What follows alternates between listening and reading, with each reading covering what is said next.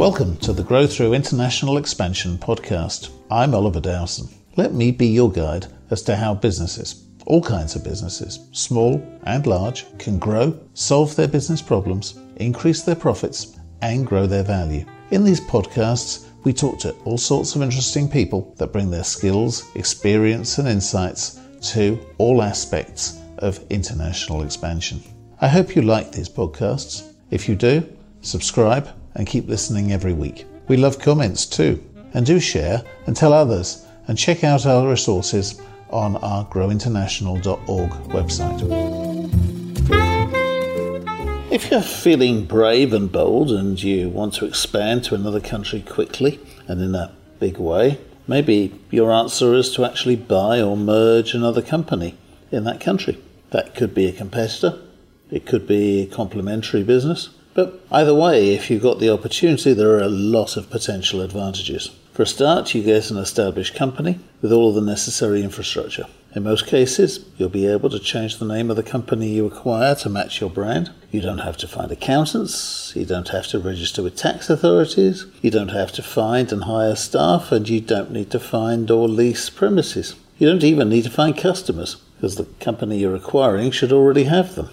With the new company, you may get new products and services that you can add to your range. And if you manage the whole business well, you'll get synergy benefits by eliminating duplication in admin functions. It can be a real fast-track route to establishing your business in another country. That's true regardless of which country it is, but perhaps especially good if you want to gain a foothold in one of the more difficult ones, where bureaucracy rules and the language barrier may end up being the least of your problems. But to my mind, even more important is the resulting increase in the value of your company. Put simply, when it comes to sell up or float, a company with at least one overseas subsidiary is worth at least double that of one with the same revenues and profits that are only derived from one country, or one that just exports from its home base without actually having any overseas operations of its own. Of course, you can achieve that international expansion generically in many ways, but merger and acquisition could be a real fast-track way to grow the value of your business. Obviously, it's not for everyone, but it's also not solely the preserve of big listed companies. Small and medium ones can do mergers and acquisitions too.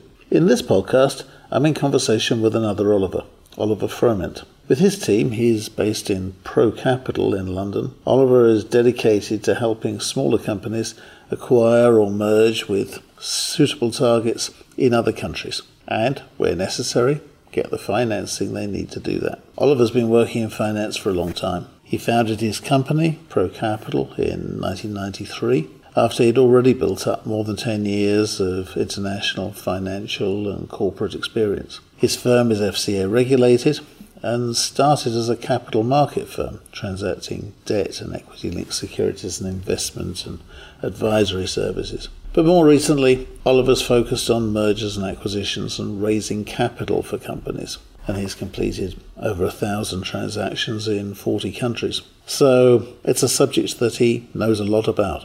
Have a listen to our conversation in this podcast and see what you think.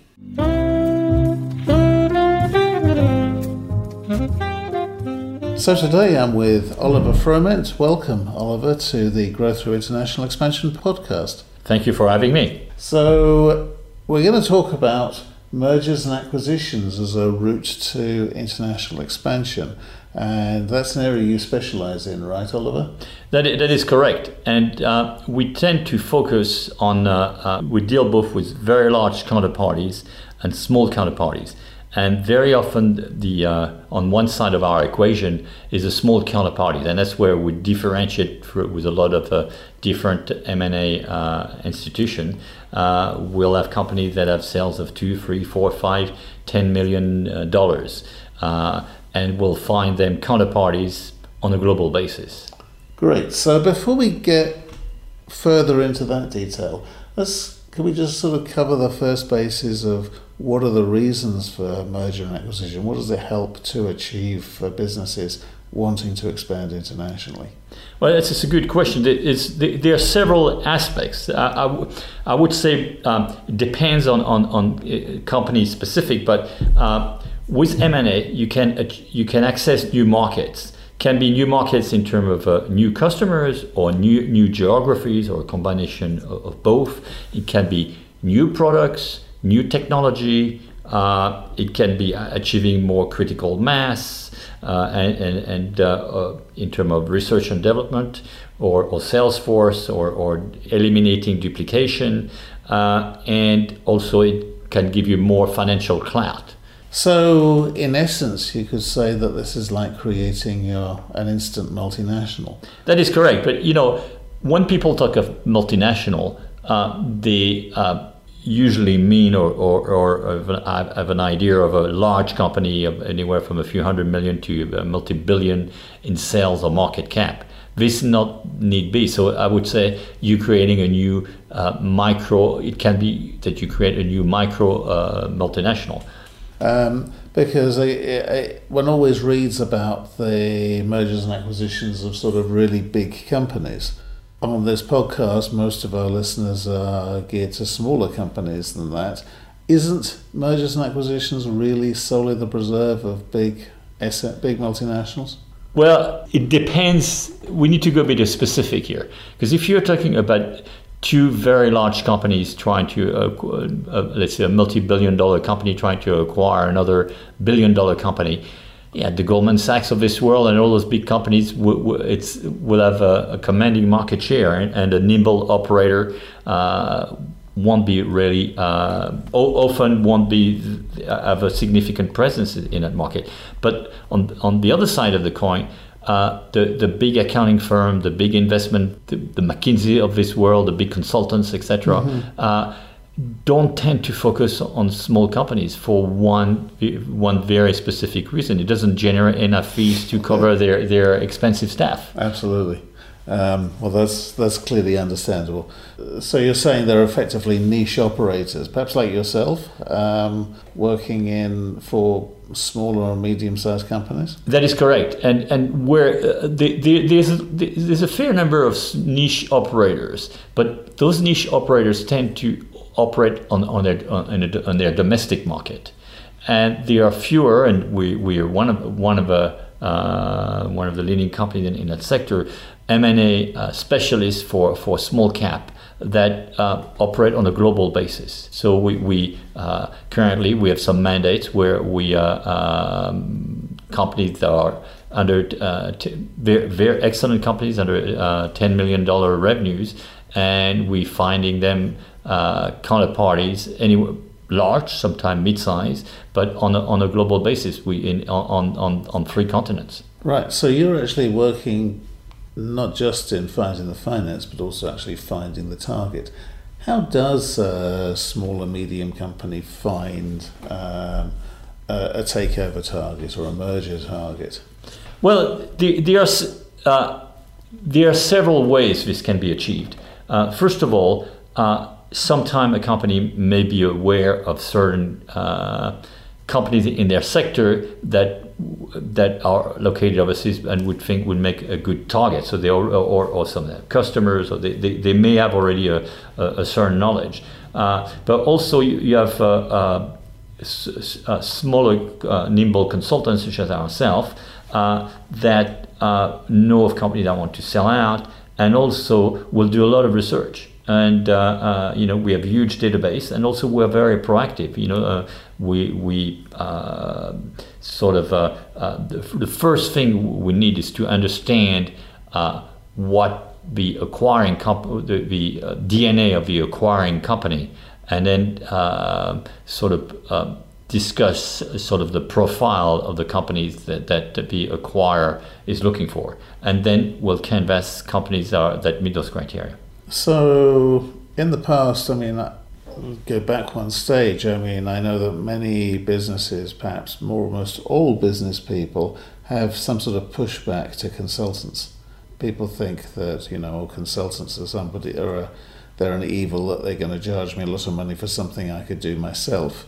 But my own experience, and selling my own businesses in the past is that in fact it's almost essential.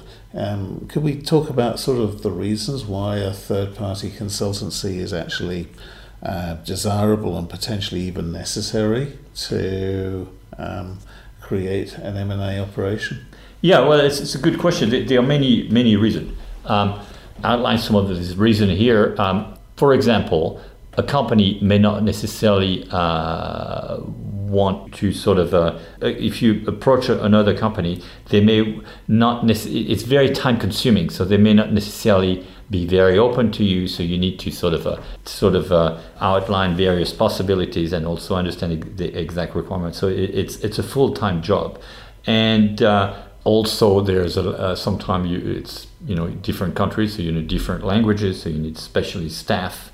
And also you have a network of businesses that you already know that another company may not know who's operating on the West Coast USA, or who's operating in Brazil, or who's operating in Malaysia, and we have that sort of network.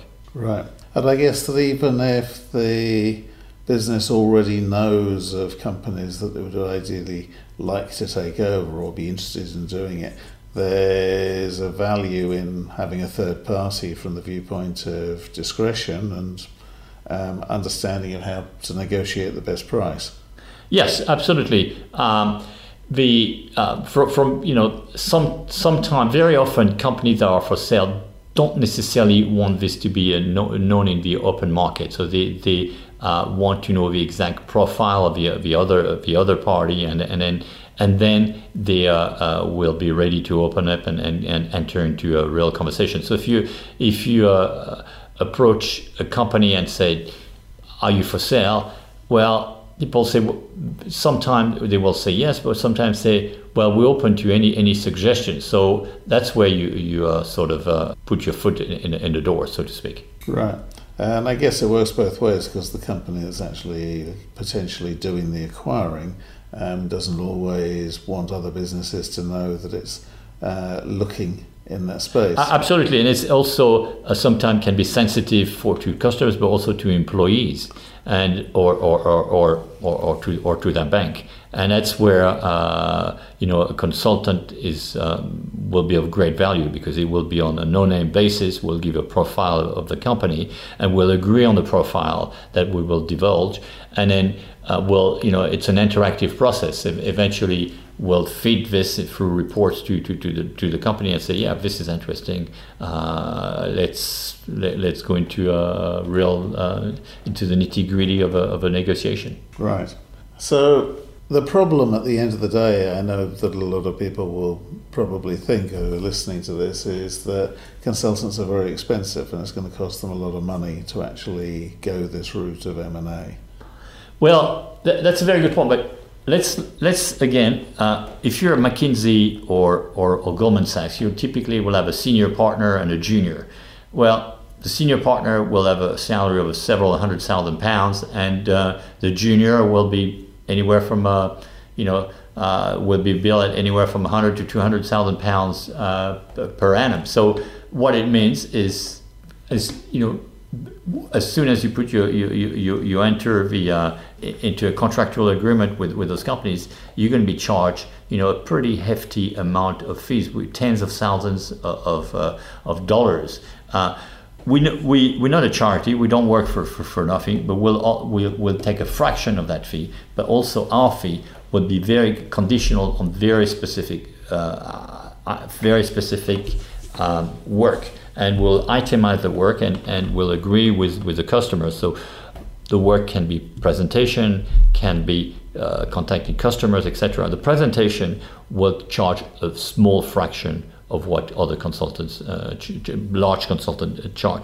And in terms of contacting people, we'll charge on a per contacted person a very small fee, $30, $40, $50 with a cap. Mm-hmm. And then our main fee will be a success fee. So and all the other the entry fees will be deducted from the success fee. So to answer to the big picture is we'll charge a fraction in terms of fixed fee what a large consultant will charge, because our overhead are much smaller. And I guess it's also a matter of the devil you know, because if you work with a big company like a McKinsey's of this world, you might get to meet a senior partner to actually be sold the service, but then you're going to have potentially the latest MBA graduate recruit they've got actually doing the job. Precisely, and in our case, we've been transacting in financial markets for 30 years, and we have done deal with over 1,000 counterparties, ranging anywhere from a few million to hundreds of millions of dollars. Right, so these are all credible numbers for any sort of business looking at expanding abroad, except perhaps the very smallest. So, but once one's a medium and established company, it's a serious opportunity to go to M&A. But they're still not going to probably have the money in the bank to go out and pay millions of dollars or millions of euros straight out in order to buy a company outright. What do they do then? Well, we're not magicians, but we, capital market is our forte, is our background. We raised in the past billions of dollars for small companies, all the way at the time, small companies like CNN, and to large company RGI. CNN sounds like a big company to me, but at the time it was Ted Turner. It was a high yield issue, and they were under the radar screen in the 80s, and we were there. I was there raising money for them when they at inception. And so we certainly a track record. Yeah, we've done two large one for RJR and Nabisco, etc. All the way to very small. So we know very well the investor base. The investor base is huge. It's we're talking not individual here. We're talking sort of institutional or a large investor. So they range from corporates. Sometimes you have venture capital arms of corporates that will do this. Mm-hmm. You also have family offices. I'm talking large family offices that runs anywhere from a few hundred million to billions, and there are long-term investors. You have capital market counterparties such as insurance companies, institutional investors. And then also you have private equity firms, and we're talking about thousands of such counterparties, and some have minimum of a few millions, some have minimum of tens of millions to invest. So there is no shortage of would-be investors on a global basis. Right, but even then, it's not necessarily the case that a acquisition will actually require all the money to be paid out up front, right? Absolutely right. It's on a case-by-case basis. Sometimes there could be exchange of shares, there could be profit sharing, and some of the acquired companies are very often will want to their management to stay in place. And actually, if you're a small company, you would rather have a significant amount of the share of the existing management to stay in place, because if it's on another continent, you don't want to stretch your resources too thin. Absolutely. So it's a big topic, and it's a great opportunity, I think, for businesses that are prepared to open their minds not only to international expansion, but also to ending up with a much bigger company, but potentially not 100% of the ownership of it anymore. So they might dilute their ownership, but they'll have, it's like 50% of 20 million is worth an awful lot more than 100% of 1 million. So there's great opportunities in doing it. But it looks like a very big process. How long does it all take? Well, my answer to this is how long is a piece of string? It's case by case, and it's going to require at the very minimum several months, but it can be anywhere from a few months to over 1 year. It depends on the complexity. It depends how quickly you find a right fit, negotiating the deal. And also very often with small companies, the owners are quite stretched in terms of running their own business, and it's quite it's a full-time job for us. The other company, but we can't do it alone. We need also at some stage we'll need 20, 30, let's say out of 100 hours, maybe 80 hours will be our time, but we'll need 20 hours of the acquirer, and same with the acquirer, and those companies sometimes are stretched because they focus on their day-to-day business. Right, and I guess compared to just generic international expansion, you're looking at a much higher level of individual. You can't just have the chief expansion officer. You've actually got to have that brings in the founders and the absolutely big shareholders. Absolutely, and everybody has different requirements. Absolutely correct. And how much of the process can actually be safely taken away by consultants such as your team, for example? Well, I would say I give you this rough figure. I would say 80% of the work we do, 20% the company will do. Because let's look, for example, at a case, just a simple thing as a presentation. The presentation may be already in place, in which case there'll be zero input from us. But very often we'll need to sort of put an executive summary on an online basis, do a bit of a SWOT analysis to understand a bit the competitor. The company will know very often their competitors, but we also like to have our own view on this, and then we'll sort of be very interactive. We'll sort of show this our first draft to our customer, and they will have their comments, and so basically, I don't know if I answer your question, but that's the way the process would work. Okay. Well, that's great, Oliver. I think it's really interesting. Obviously, it's something that's completely different for every business in many ways. Absolutely. So there's no one size fits all. Yeah. If you, the audience listening, interested in the possibility of going this route of M&A towards expanding your business internationally, you might want to get in touch with Oliver and have a chat with him.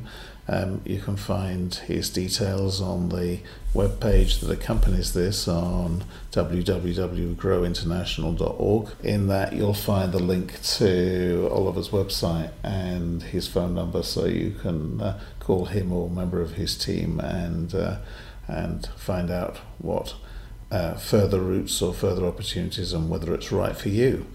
It's mergers and acquisitions, really interesting way of, there might be a big process, but it's a fast track to a very big international company, and it's certainly going to be right for some of our listeners. Yeah.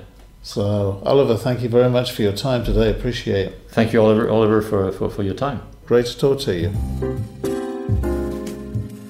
I hope you enjoyed listening to this conversation and this podcast. I really welcome your comments and also suggestions for future conversations. We post new content every week, so please do click on the subscribe button and follow this, the Grow Through International Expansion podcast. You can also find the transcript, other articles, and detailed resources relating to this episode on our website, growinternational.org. There, you can also join as a member for future updates and find all our other articles, videos and podcasts, and benefit from other features, including free consultations and independent online advice. Again, that's www.growinternational.org. Until next time, this is Oliver Dowson, wishing you success and reminding you that international expansion may be easier than you may think.